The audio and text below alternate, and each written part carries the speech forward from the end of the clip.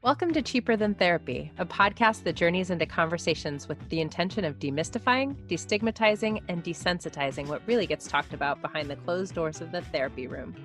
I'm Vanessa Bennett. And I'm Danae Selkin. And we're seekers, soul sisters, and holders of sacred space. So join us as we dive into the ways that therapy can be connecting not only to yourself, but also to those around you.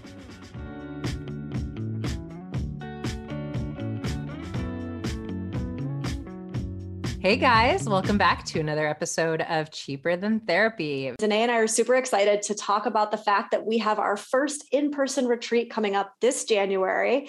The first week, actually, January 2nd through 7th in Carefree, Arizona. It's going to be a stunner. This retreat is happening at Savannah Retreat, which is like, I could not be more excited for this. I know. Whew. It's so beautiful, so luxurious. And, you know, I feel like we have been so hungry to come together in community for certainly over a year now. And, you know, we were really committed to like, we want to do this in a way that feels safe for everyone and in a way that we can really hold some therapeutic containing work, but also really create community in a way that all of us have been so hungry to feel it for so long now. Yeah. And if you guys are listening to the podcast, then you know what Danae and I are about, right? You know that we are all about getting in there, deep diving, getting beneath the surface. And so we're going to bring together, it's basically going to be a week of us bringing together all of the deepest, most integrative work that her and I do on a day-to-day basis, right? So we're going to be doing shadow work. We're going to be doing inner child work. We're going to be talking about the mother wound. We're going to be, getting in and digging out old codependent relationship behaviors and patterns. I mean, there is so much that we are packing into this week. That thematic healing work. And, we're going to dive into masculine and feminine dynamics, which we're obsessed with. But, to me, this is really going to be like us supporting you in leveling up, not only your spiritual tools and your toolkit in general, but, how you want to enter 2022, right? Yeah. How can you learn to live from the most authentic place or the most authentic space that you possibly can? That is really our hope, to be able to give you the tools to do that in the best way that you can. Love it. This is From Self-Abandonment to Inner Belonging, the intensive, like you said, V, January 2nd through 7th in Carefree, Arizona. Join us. Yeah. It's on my website, vanessabennett.com/retreats. We are basically beaming and kind of like buzzing right now and feel as though we just left church. So I'm hoping that is how you all feel after hearing this conversation that you're about to hear. Yeah. Woo. It's like we're floating on love right now after this conversation, like hope and inspiration and where this world is headed. Like this guest is just all of that. He embodies that in such a beautiful, moving way. I'm obsessed. Every once in a while, I think it's really important to, I'm going to speak for myself here. I tend to be a very, I don't even know how to describe this. Like, I guess I just tend to be very like factual, left brain, right? Like linear. It's just like the way that I am. It's also part of my defense structure. I get it. But it's really important, I think, for my soul sometimes to touch base with people who have an innate sense of wisdom. This guest is incredibly educated, right? And I'm not in any way taking that away from him, but what he speaks to, it comes from such a deep, like profound knowing that I think for me, it's important to like remind myself that those people are out there, that it doesn't have to always be something that's backed up by book. Yeah. I mean, I feel like he is such a beautiful example of, what feels like a channel to me is the only way that I can describe him. I think both of us were watching him at certain points while he was speaking, and he is such in like deep flow space as he's talking about the world. And it feels like you are listening to like a prophet or someone who's like speaking to things in a way of like, this is what we need to understand. And it's so moving, and every part of your soul is just like, yes. And you're right. Like that is not something that can be taught. That is not something that can be taken from a book. It is just something that he is channeling from source, something that comes from something bigger, I believe. Well, and I think how you know that it's something profound is the feeling that it stirs up in you, right? Because I think there are plenty of people out there that can just go on and speak from somewhere internal. And I think if you pay attention to the feeling that's coming up from within you as you're connecting to what it is that they're giving you, I think that's when you know whether or not it's coming, it's a channel, whether or not it's coming through something like source or whatever word you want to use, right? When the feeling that you have, and I don't know, guys, might be biased, might be giving a little bit away here, but like this feeling of just like love and radiation that comes when you're sitting with somebody like this, that to me is when you know that it's just something bigger than them as a human, you know? Yes. Buckle up, guys. We talked about it a lot. We talked it up a lot. I hope it's as good as we think it was. I mean, it is. I have no doubt. It is. Enjoy. So today we are super excited to have Xavier Dagba. He's a trauma-informed transformational life coach. He's a shadow work facilitator, an intuitive healer, and an emotional alchemist. He firmly believes that personal freedom can only be achieved when we allow ourselves to welcome the wisdom hidden within every emotional state, whether good or bad. Thank you so much for being here, Xavier. My pleasure, Vanessa. It really feels good to be here. It really feels good to just like witness you both witnessing me as we are getting ready for this conversation. And this may sound weird, but I'm just going to go with it. The potential for the conversation feels really beautiful, and I'm just willing to let it flow. It needs to flow. So I love it. I'm grateful to be here. I love it. I'm so excited already. And Xavier, I have to tell you, you have become like my favorite social media account. Oh my gosh, every single thing that you post, I just feel like you are just such a beautiful channel from source, and it feels like you are speaking to my soul through your writing, and every day whatever you're putting out, I'm so moved by. I would really love to know how you came to be this person and, doing the work that you're doing in the world. So if you wouldn't mind giving us just a little bit of your background and your story. Background, where do I start? I was born and raised in Cameroon, Central Africa. My dad is from West Africa, and he met my mom in Cameroon, decided to stay there. So I was born and raised there until I was 24. Graduated from my master's in statistics and economics and got a scholarship to go to Canada and pursue a PhD in economics, in economics. Really trying to pronounce, as we say it. It's like aluminium, right? Versus aluminum. Absolutely. Yeah. So I went to Canada. I came to Canada in 2013, and I got this scholarship. I was studying economics, and at some point during that first year, just fell out of love with it. And the more you learn about systems, the more you also learn how they might be a disservice. And then the more you need to make this critical question, to answer this critical question, do I want to be part of just like, teaching this, because this is where I was going, when you're a PhD, you also teach. And there was a really just huge wake-up call in that time. And I already felt it way before, but I was just ignoring it. But the wake-up call was like, how do you choose to be of service? Is it true this, or is there more? And the obvious answer was there is more, and now you have no excuse. You have no excuse to keep doing what you've been doing. So very often people call it the dark night of the soul. And this is what happened there. I love to call it dark night of the ego, because I don't know if the soul has a dark night. And in my opinion, we get to places where the conditioning that we've been operating from stops serving us, and it starts crumbling. So in my opinion, it's really a dark night to the conditioning, a dark night to the ego. And that's what I went through. But I had no concept about a lot of things. I was already spiritually inclined. So I was reading books from these, spiritual teachers, the Wayne Dyers, the Louise Hayes, all these Buddhist teachers and Zen masters as well.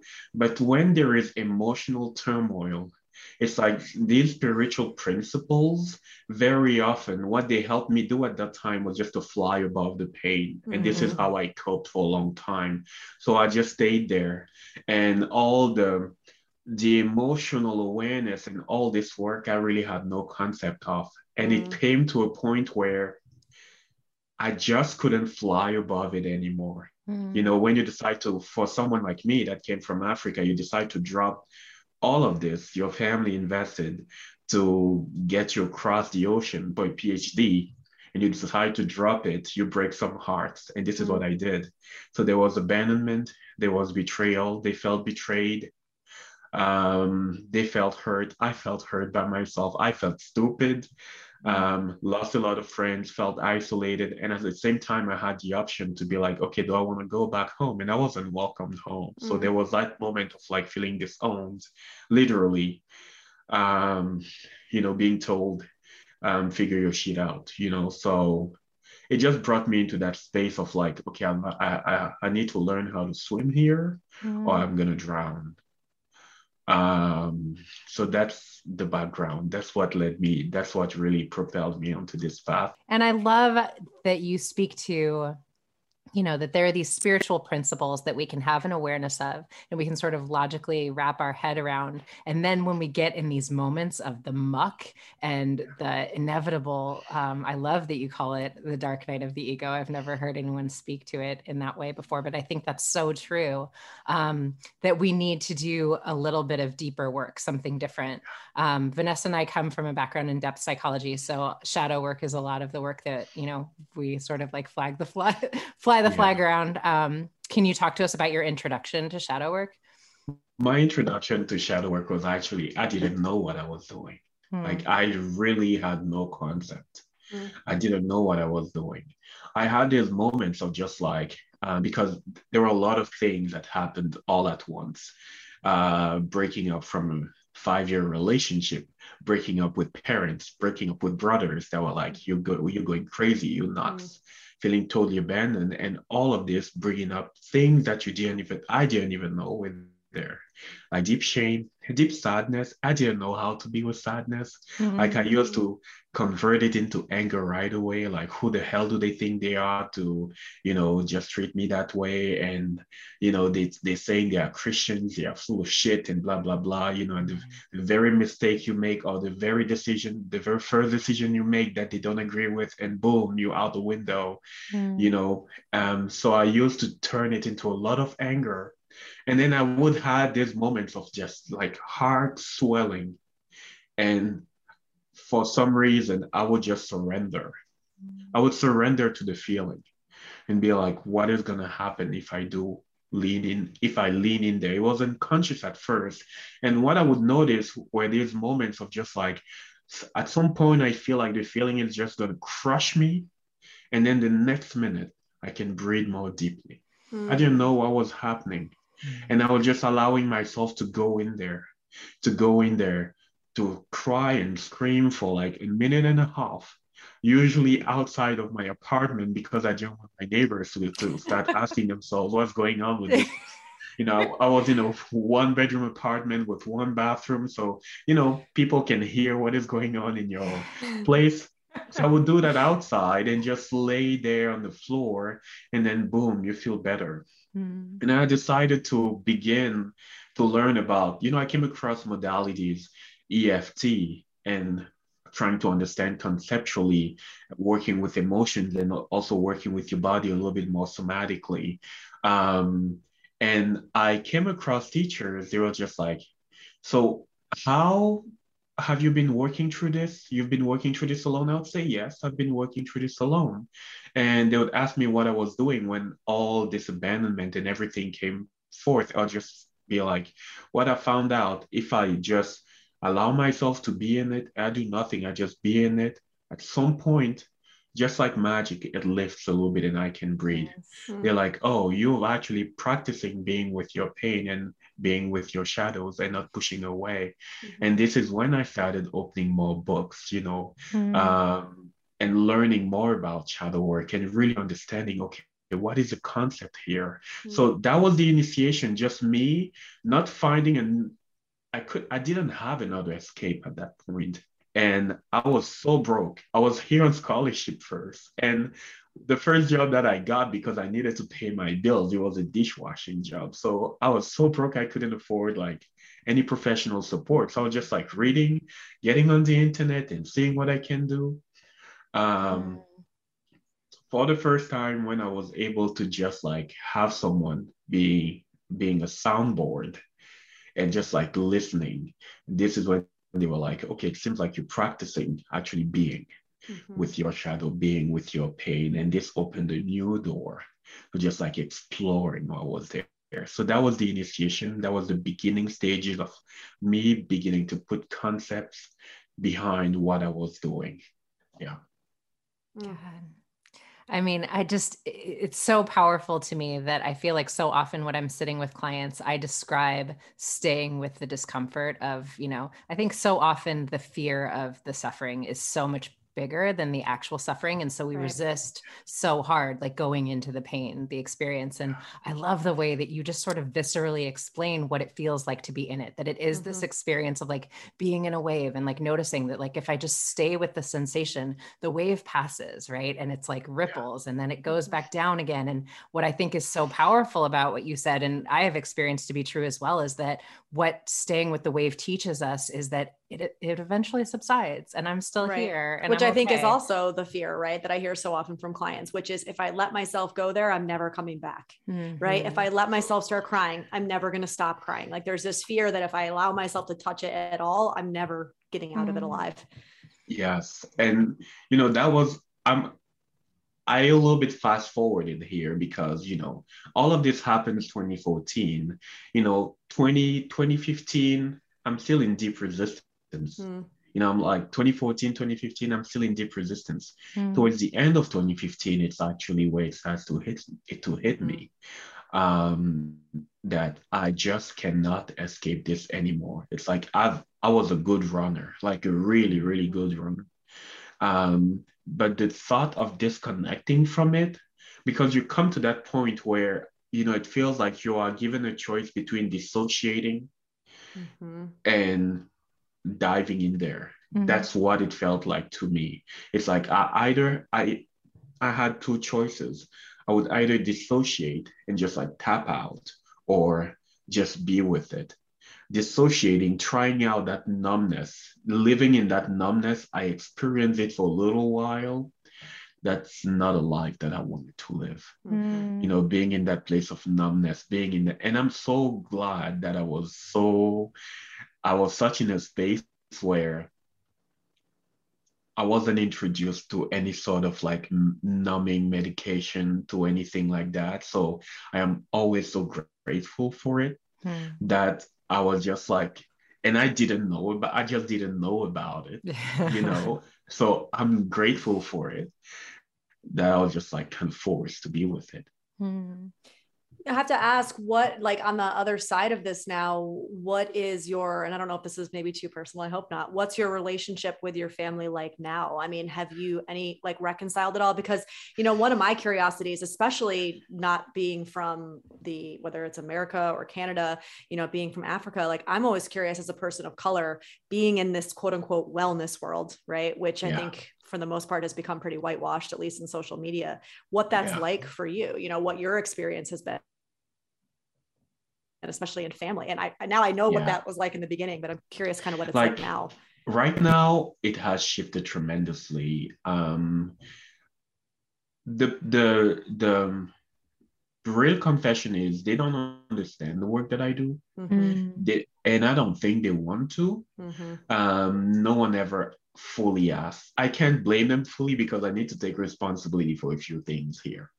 I have tried so many things in between. I have tried so many endeavors. I have started businesses and closed them, a gym and closed it, network marketing and dropped it, so many things. So at some point, I understand it was hard to keep up with everything that I was doing.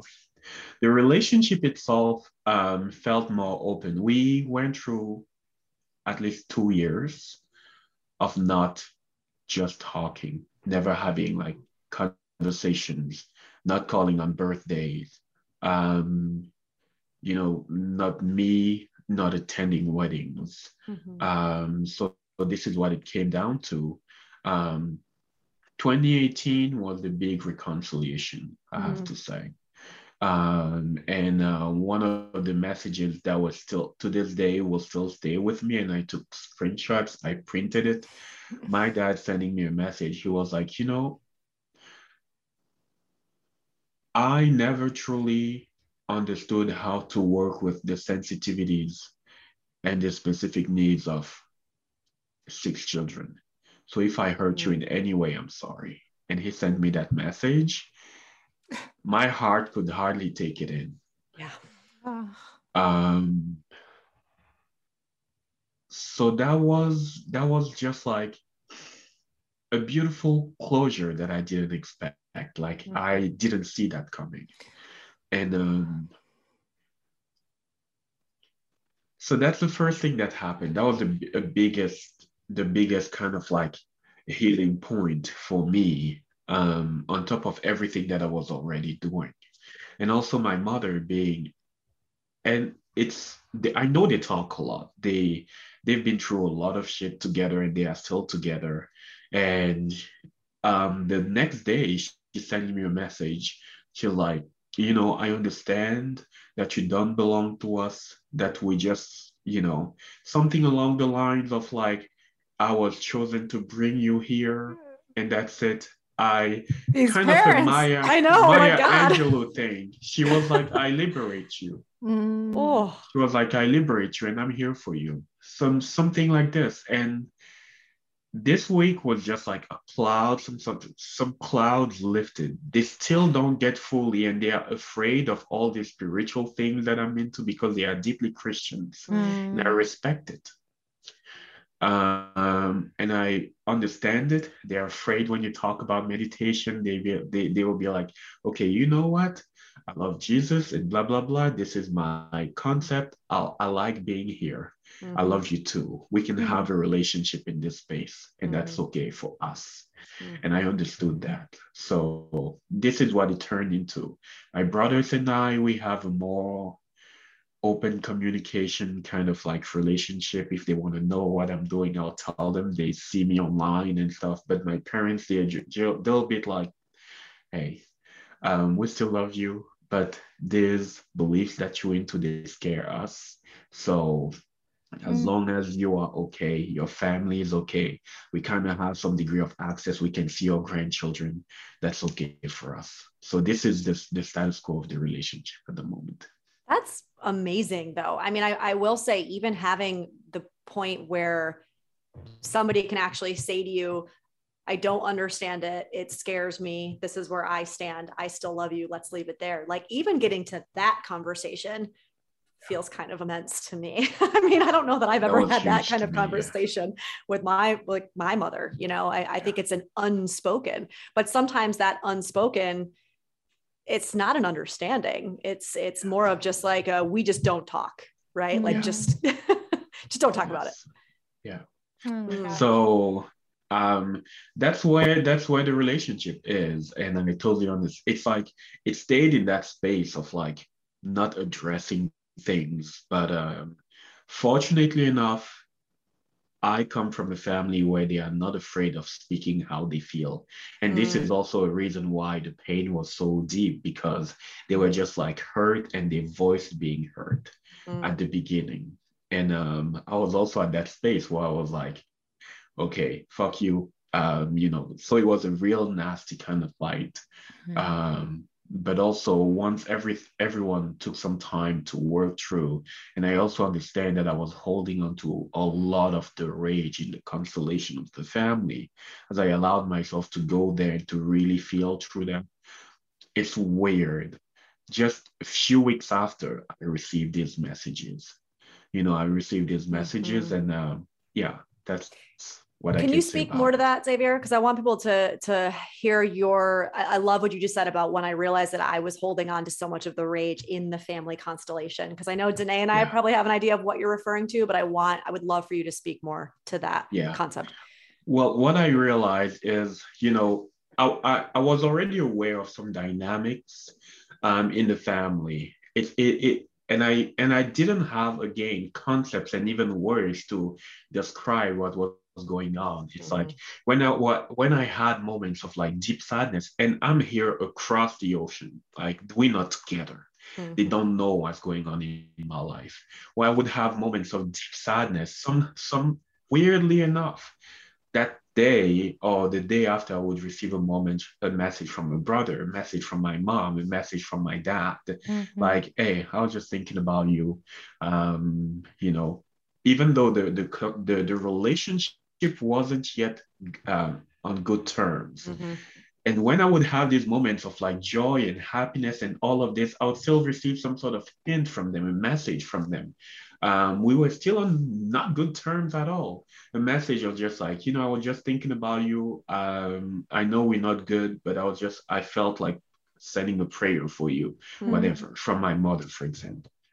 And what I realized, I don't have the book in my head. It was just in a family constellation, meaning, there is like, and there are energetic links that are holding us kind of together, kind of cycles that are alive within the whole family. Yes. And what I realized, I was the anchor in the family of like deep anger and rage. I was angry about a lot of things. I was angry about the fact that my mom was the most removed of our parents. She was like, she had a hard time doing the nurturing, really hard. And that's also because of trauma that she went through. But she couldn't nurture. She would love you and you would know that this woman loves me. But the comforting, she couldn't give it to you. And I was really deeply angry about it. My dad, for some reason, he showed up as that kind of not only protector, but also he would want to protect you so much that he would kind of squish you. There are things that I didn't learn. I didn't know how to ride a bike until I was 25. So this is me in Canada, a grown-up man, and buying my first bicycle, going to the park and like falling, and kids making fun of me, and us learning together, swimming, things like that. So he was that kind of like dragon protector. Yeah. Like, I don't want these kids to get hurt. So I was also holding on to a lot of anger and rage because he wouldn't let us experience life. He wanted to shelter us from every single thing. And when I decided to let go of the PhD, because it's something that I decided to do, not really for myself, but because of him as well. When I decided to do one thing for myself for the first time ever, I received again all of this. So I was really angry. Allowing myself to learn how to hold that anger and to purge all the anger that was just like in my system from all these years. It is weird as I say this, but it feels like it liberated them. It feels like it created the openness for them to be able to see me and to be like, hey, I never truly understood how to like raise a sensitive boy. I'm sorry. And my mom saying like, I understand you don't belong to me. And we've been putting all these massive expectations on you. I just hope you consider it's really important to take care of yourself and blah, blah, blah. So this happened right after. So what I noticed, me being able to hold not only space for the anger and to allow all of this to move through and the rage, it created more intimacy to some degree between us. So that's, I don't know if this is a better way of explaining it, but this is what I have. Yeah, I think that's so beautiful. And I mean, first of all, there's so much about I feel like such a kindred spirit as I listen to you as the black sheep that sort of like wandered from like job to job and thing to thing in my family where everyone was like, oh, whatever Danae's doing. But, I always think it's so interesting to hold through sort of the psychology and clinical lens, which Vanessa and I would speak to that in terms of family systems. And we often talk about how like the black sheep in the family is the person that is sort of attempting to get the family to look at the maladaptive behaviors that nobody's talking about, right? And, from a spiritual perspective, as I feel like you're speaking to it, that becomes like this constellation was actually perfect because there's generational ways of being that we are called to heal. And Xavier sort of like shows up and becomes the catalyst for us to go inward, because the pain of not being able to access our child and understand him and know that we are causing him pain in, the distance and the disconnect makes, I like can feel each of your parents, and I'm so moved by what they said to you. I'm just like, it's making me cry, because to say, I didn't know how to be sensitive to as many children as I had and how to be present with them. That speaks to how much your dad had to go inward to look at that, and your mom, oh my gosh. And just your mom saying, you're not mine, you know, that you came through me, but you don't belong to me. I feel like what we all long for from our families is just to feel seen, in our essence. And beyond that, all of the other stuff, all of the other conversations to me sort of become like not that relevant, there's just such an understanding of like, they really went inside to try to understand, Yes. And they almost had to, and it was really beautiful. I have to say that moment was equally traumatic for not only for me, but also for them. Yes. Because we were really a cocoon as a family, family where they did the best they could. We grew up in a place that wasn't that safe, we grew up in that environment, and they did the best they could to, send you to school and really bring us to that space where we could excel and really meet opportunities. They really did well in that way. And so it felt like a hard breakup. And at the same time, I was a poker, kind of like, hey, you're teaching me all these spiritual principles, how does that work here? Yeah. How does that work here? I'm sorry, I disappointed you, but how does that work here? And that suddenly I'm disowned from the family. It is not coherent. So I would call out all these things, and from anger, I was angry, and I was like, this is bullshit. You full of shit with what you've been teaching me. If you're gonna show up this way, then it makes sense that we just part ways. But isn't it so interesting? I mean, what you said in the beginning about economics, right? About this idea that the more that you learn about systems, I actually wrote this down, the more you realize where they don't work. Yes. And it's like, you were actually like, yes, you ended up on the spiritual path, but this is kind of like me having a 10-year career in like marketing and advertising. I don't look at it as time wasted. Like, there's so much about that experience that has perfectly unfolded and woven into who I am and what I do now. Right. And when you said that, when you were talking about economics, like that feels like exactly what was happening in those moments where you're poking at your parents' systems being like, but wait a second, right? Yeah.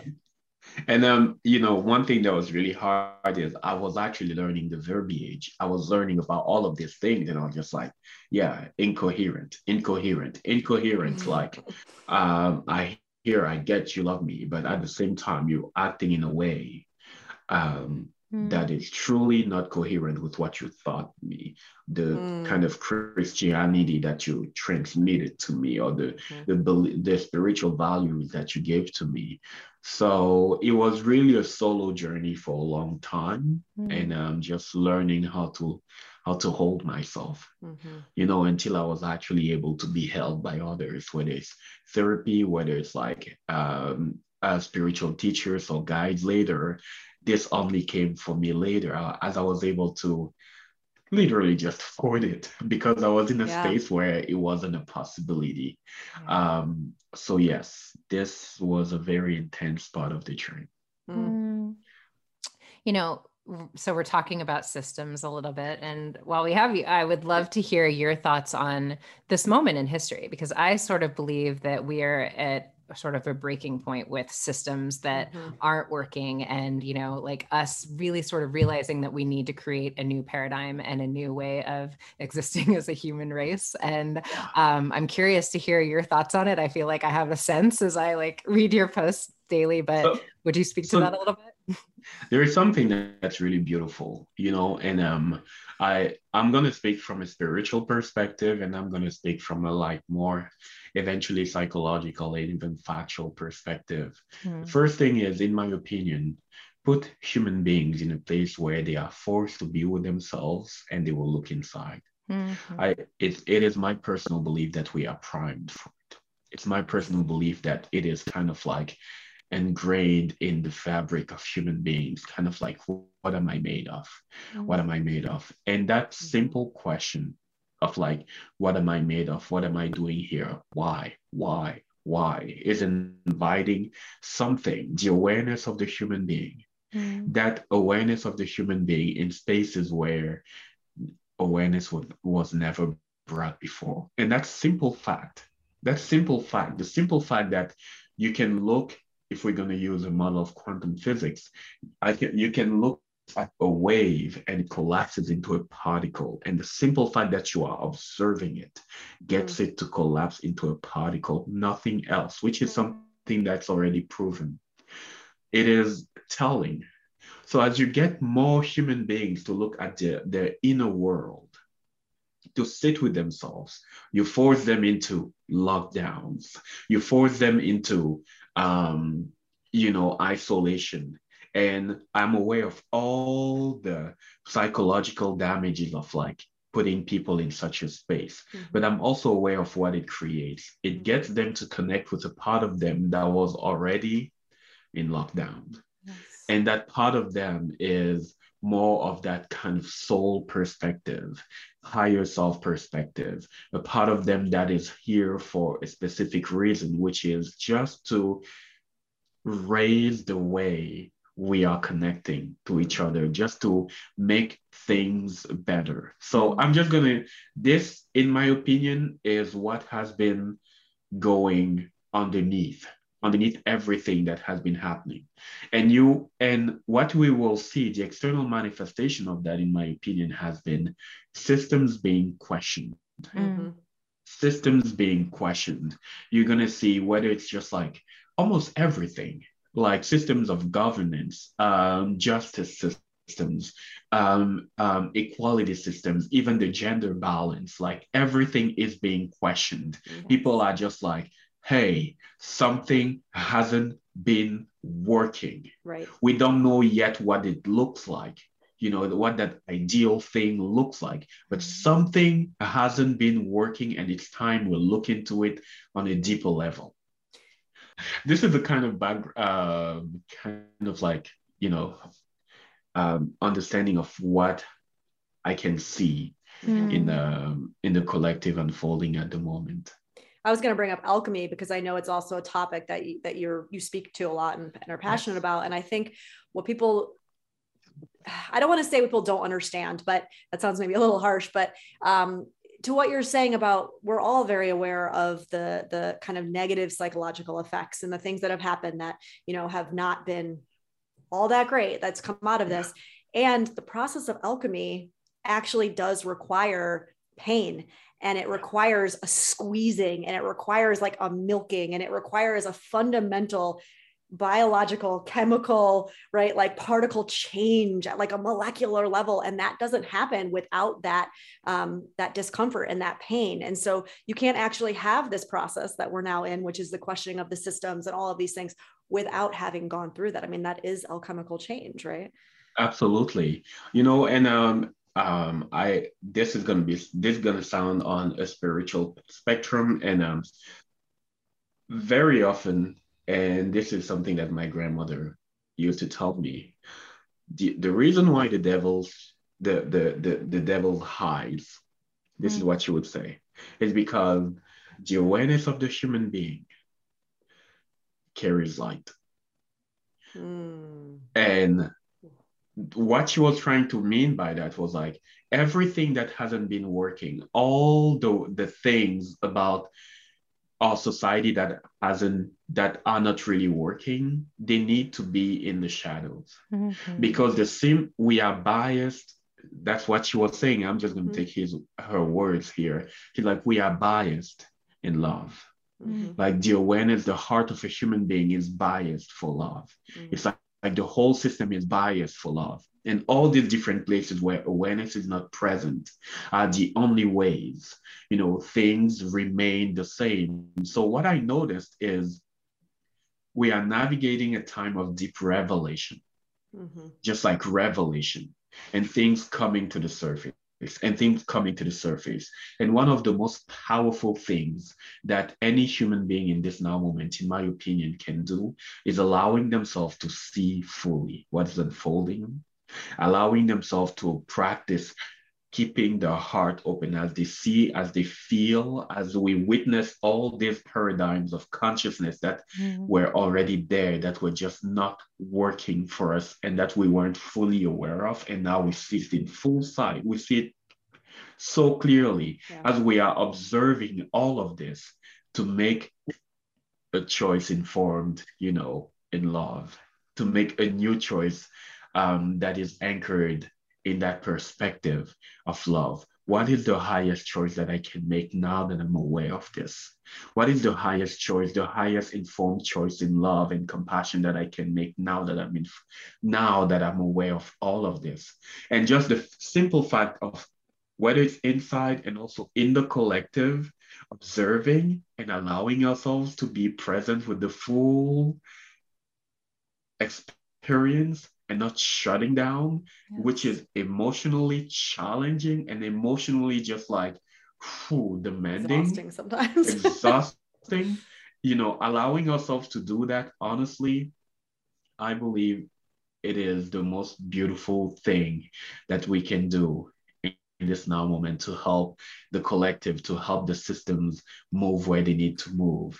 And in my opinion, we are navigating a world that is where the new currency, and I keep saying that over and over, is becoming compassion. In my opinion, the systems that are compassionate, the businesses that are going to demonstrate compassion, the workplaces that are going to learn how to demonstrate compassion, all the different places that will align with the paradigm of compassion are the strong ones that will stay. And the other systems of just like ostracizing, fear mongering, or just like, you know, discriminating, it is hard for me to see how long term with the shift that is unfolding, with so many more human beings becoming aware of like, hey, I need to dive in. I need to put my inner world and to set my spiritual, emotional, psychological, mental world, you know, in order. It is really hard for me to see how the same systems of just like fear, oppression, and all of this are going to stay in place. So I'm very optimistic. I was just going to say, I love your optimism. I'm going to like suck it in. Every time I need a little shot, I'm going to go back and re-listen to this conversation. I'm telling you, I'm right there with you, brother. And I feel like it is the most exciting time to be alive, because I feel like we are witnessing a new earth coming to fruition before our very eyes. Like, it makes me cry as I'm listening to you. It's so beautiful and it's so exciting. I love it. That's really amazing. Yeah. You know, and it's like, in my opinion, we are learning how to hold a polarity in the heart, you know. On one end, you know, some people can be in this paradigm of like, the world is doomed, you know, people, you're going to hear people, well, this is the apocalypse and we're doomed, there's nothing good that will come out of here, which is the perspective. It's one end of the polarity. And being able to open the heart to really witness all of this, not to shut down. This is, we are leaning into a new paradigm of shifting consciousness, which is we are stepping out of the paradigm of fighting and just like opposing the consciousness of war. In my opinion, we are really stepping out of the consciousness of war. Because in my opinion, more humans are becoming aware of the fact that we've had war on drugs, war on this, war on that, war on this other thing, and none of it really, really deeply worked. Because the energy that we are investing in opposing these paradigms are feeding these paradigms. And many people are becoming aware of that. And many people are just like, we're going to witness this. We're going to open their heart enough to feel everything that comes up as I become aware of this. And now I'm going to make a new informed choice, biased in love, a new informed choice that honors what I would like to create. I'm not going to run from it. I'm going to look I'm not going to run from it. I'm going to see. I'm not going to run from it. I'm going to feel everything. And I'm going to witness all the shadows that it brings within me as I observe all of this, as I observe people feeling divided about issues like vaccines, like COVID, like races, like everything that's unfolding. I'm not going to run. I'm going to look. And as I look, I'm going to do the best I can to witness everything that comes up within me and practice for the first time ever, holding these parts of me that I didn't even know existed. And as I learn how to hold these parts of me in compassion, I'm going to shift my baseline to a new one where I'm going to signal to the universe, to spirit, to God, whatever, and I'm available for a new way of being human, which is rooted in love and compassion. In my opinion, collectively, this is the work that we're invited to do. And the mental component of being able to hold yourself, be present with yourself, allowing yourself to just like compassionately hold your pain, because this brings up a lot of divide. It brings within families, I hear people all the time, like my parents won't talk to me anymore because I decided to do this instead of that. You know, my partner and I broke up because my partner wants this and I want this. Or, you know, we are going through all of that. Like families are getting separated on political opinions, on medical opinions. This is what is unfolding at the moment. But the more we learn how to hold the polarity of everything that's unfolding outside, the more we can be in this space where, you know what, I don't agree, which is approval, in my opinion, is an attribute of the ego. I don't agree with what you choose to do. I don't agree with that. And I'm not going to deny that I don't agree with that. And at the same time, I can lean into an attribute of the soul, which in my opinion is acceptance, which is, it just is. It just is. It just is. And yet in this space, love can still exist, you know, and like in my opinion, we're transcending the belief identity and so many things are being transcended. Anyways, this is how I see everything that's unfolding at the moment. Take me to church. I mean, feel like I'm there. He does, right? Yes. And I love what you said about the currency of compassion, because to me, that is what it continuously comes back to. I feel like what I talk with clients about, and so much of what I attempt to practice in my own life, is looking for the fear that is present in these moments of divide and meeting that with compassion, right? Because it's always about what I'm afraid of. It's always about the wave, like you were speaking to, that I'm afraid is going to take me down if I stay with it. And can I see that this person is afraid? And when someone's afraid, that normally, like, we don't want to meet someone's fear with like vitriol and anger. We feel compassion for people when they're afraid. And that's what it always is, you know? Yes. That's and really you said amazing. something which was really interesting, which was like, and I don't remember the exact word that you said, but you said that when you continue to deny or to, you know, push against, you're feeding the same thing. You're feeding the thing that you're trying to push against. You're feeding the thing you're trying to deny. Yes. Right? You have to have compassion and acceptance in order for it actually to come to light, for us to be able to process and integrate and to work through. Otherwise, we're just feeding the same system over and over again. Yeah. So this is what my awareness of the, you know, last 18 months and everything that has been unfolding has been. And it is the way I see things. There is an undercurrent. There is this wave that I feel it as a tide that is not yet visible because it's not fully covered. You know, the media has no interest in showing how human consciousness is shifting at the moment. Right. This is not what we see outside. Like, no one makes money out of telling you how people are able to love each other more in this moment. But it's like, and this can sound woo, I'm just going to lean into this. As you allow yourself to just be in that earth consciousness, it feels like an earth consciousness. And I'm just going to say it as it comes. It's like she has spoken. Yes. You know, that consciousness of the planet. It's like, I'm not available for this kind of, you know, for this kind of things anymore. So let's clean up our act. You know, I always think of human beings like the earth thinking. Like, extensions of the planet, and we are part of, you mentioned that new earth, meaning that consciousness of the planet that is really rising. And there is, every time I talk about it, I feel goosebumps all over my body, all over my body.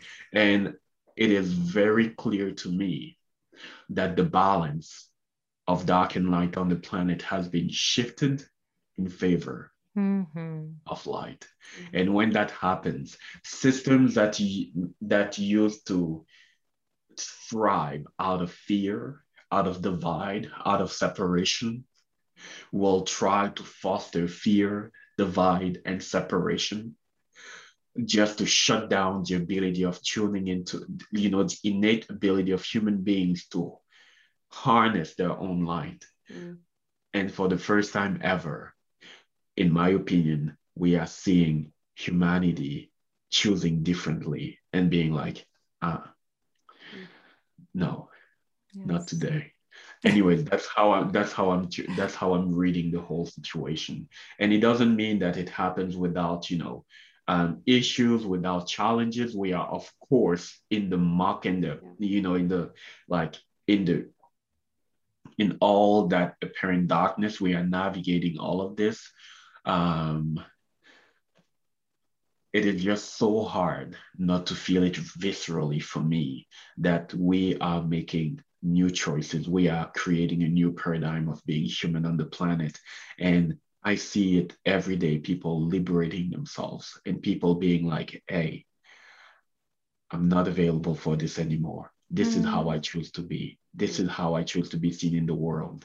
Anyways, maybe I'm biased, but this is what I choose to say. Listen, well, maybe we are too. Otherwise, we wouldn't have this conversation. I don't know. I'll take your kind of bias. Listening to you feels like soul food, and I'm grateful you're alive. I'm grateful to be alive at a time when we get to have someone like you to listen to, and so thank you for who you are.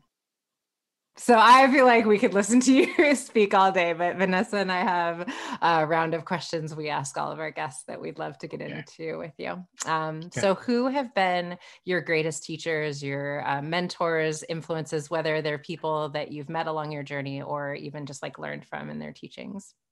Honestly, looking backwards, and this will sound so cliche, but appreciating the man, and I'm going to say two. It even feels weird to say it out loud. Mary Magdalene and Jesus Christ. But I'm going to own it. I'm going to own beautiful. It because I was born into a Christian family, and I disowned religion and Christianity out of rage and anger and stuff. I don't consider myself religious at the moment, but learning and teaching and understanding shadow work. And there's something that often feels very true to me, which is Jesus in the desert facing the devil was doing shadow work. And that was just like, that feels like something very true to me. When I look back at the story of Mary Magdalene and everything that just we've been finding out lately about the story of the two, it's just very clear to me that they were really ahead of their time. And I have a huge level of just respect for the humans that they were, not what we turned them into, which is like divinities and stuff, but the humans that decided, hey, I'm going to take ownership of this light that is available to me right now in a time where consciousness was nowhere near. Was nowhere near a level of awakening that could potentially hold that kind of light, and no wonder he was killed. Again, if the story is true, which I believe it is, but yeah, that's what I can say. I know it's cliche. I'm sorry for the. It's not cliche, actually. I think it's powerful, and I think what it does is actually you putting words to that.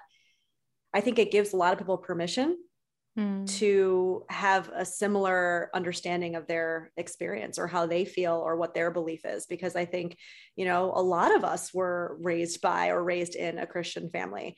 And I think I know I've seen it in my clients. I know I've experienced it myself. There's been a real struggle with very strict ways of needing and having to look at things because I said so. I being whoever that man was that wrote that story, right?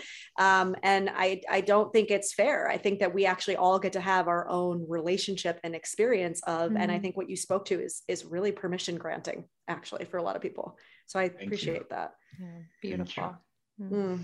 Okay, so our second question. Where do you find yourself in a state of flow? So what do you find yourself doing when, you know, you blink your eyes and like 5-6 hours have gone by? Like, what is that for you? What is flow?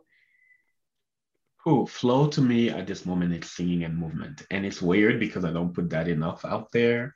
But every time I've held some sort of ceremony or like breath work and thing, people have reflected that to me. They're like, oh, this aspect of you needs to be seen more. But it's something that has been very intimate so far. It feels very intuitive. That singing, it usually goes from humming to chanting and movement.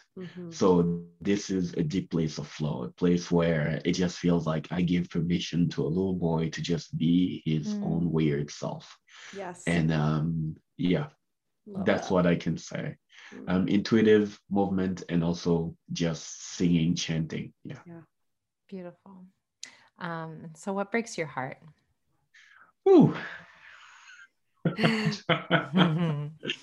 What breaks my heart? Something that really breaks my heart is seeing and witnessing people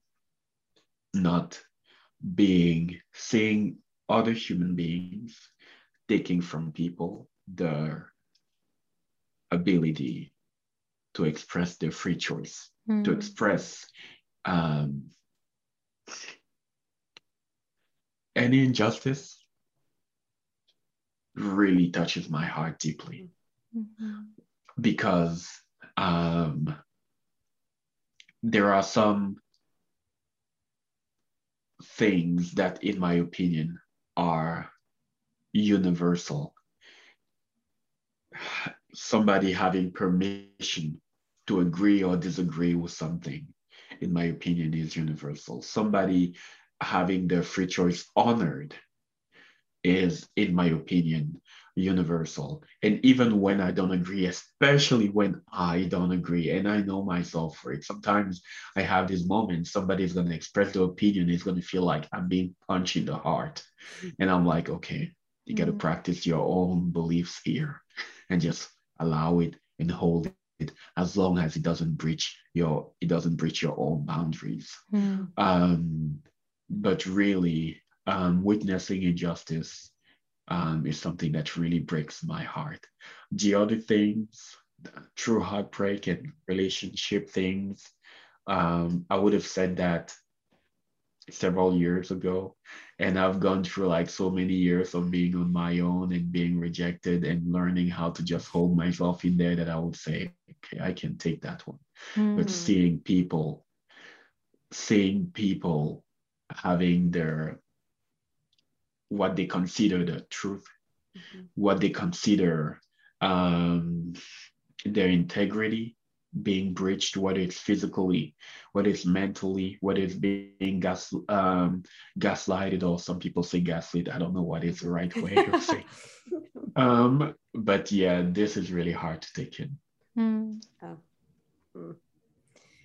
Okay, and the last question. What is your favorite food? My favorite food, plantains. Oh, I haven't gotten that one yet, and I love plantains. Didn't even skip a beat. Plantains, you know. Yep, there is.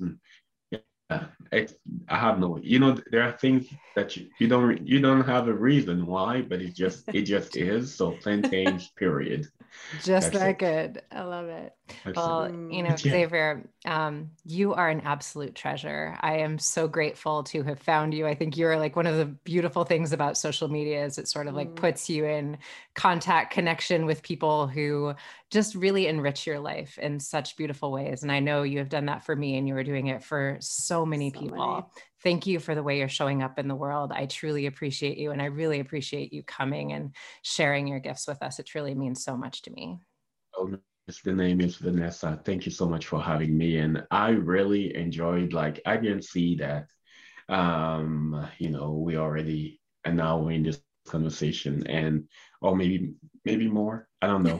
I lost track of time, but I really enjoyed every single minute that I got to spend with you. Thank you for doing this, and it's a deep honor to be here with you all. Oh, thank you so much. Where can people find you if they want more, as I know they will after listening to this conversation? They can find me on Instagram, Xavier.Dagba. They can find me on Instagram. They can find me on my website, XavierDagba.com. Those are the places where I hang out, or they can look me up on other social media. The same two names, you're going to find me. But yeah, thank you again. Oh, thank you. Thanks for joining us for this episode of Cheaper Than Therapy. If you enjoyed today's episode, be sure to subscribe on Apple Podcasts, Spotify, or wherever you listen to your podcasts. And if you want to connect with us, you can find us on Instagram at Vanessa S. Bennett and at Danae Logan Selkin.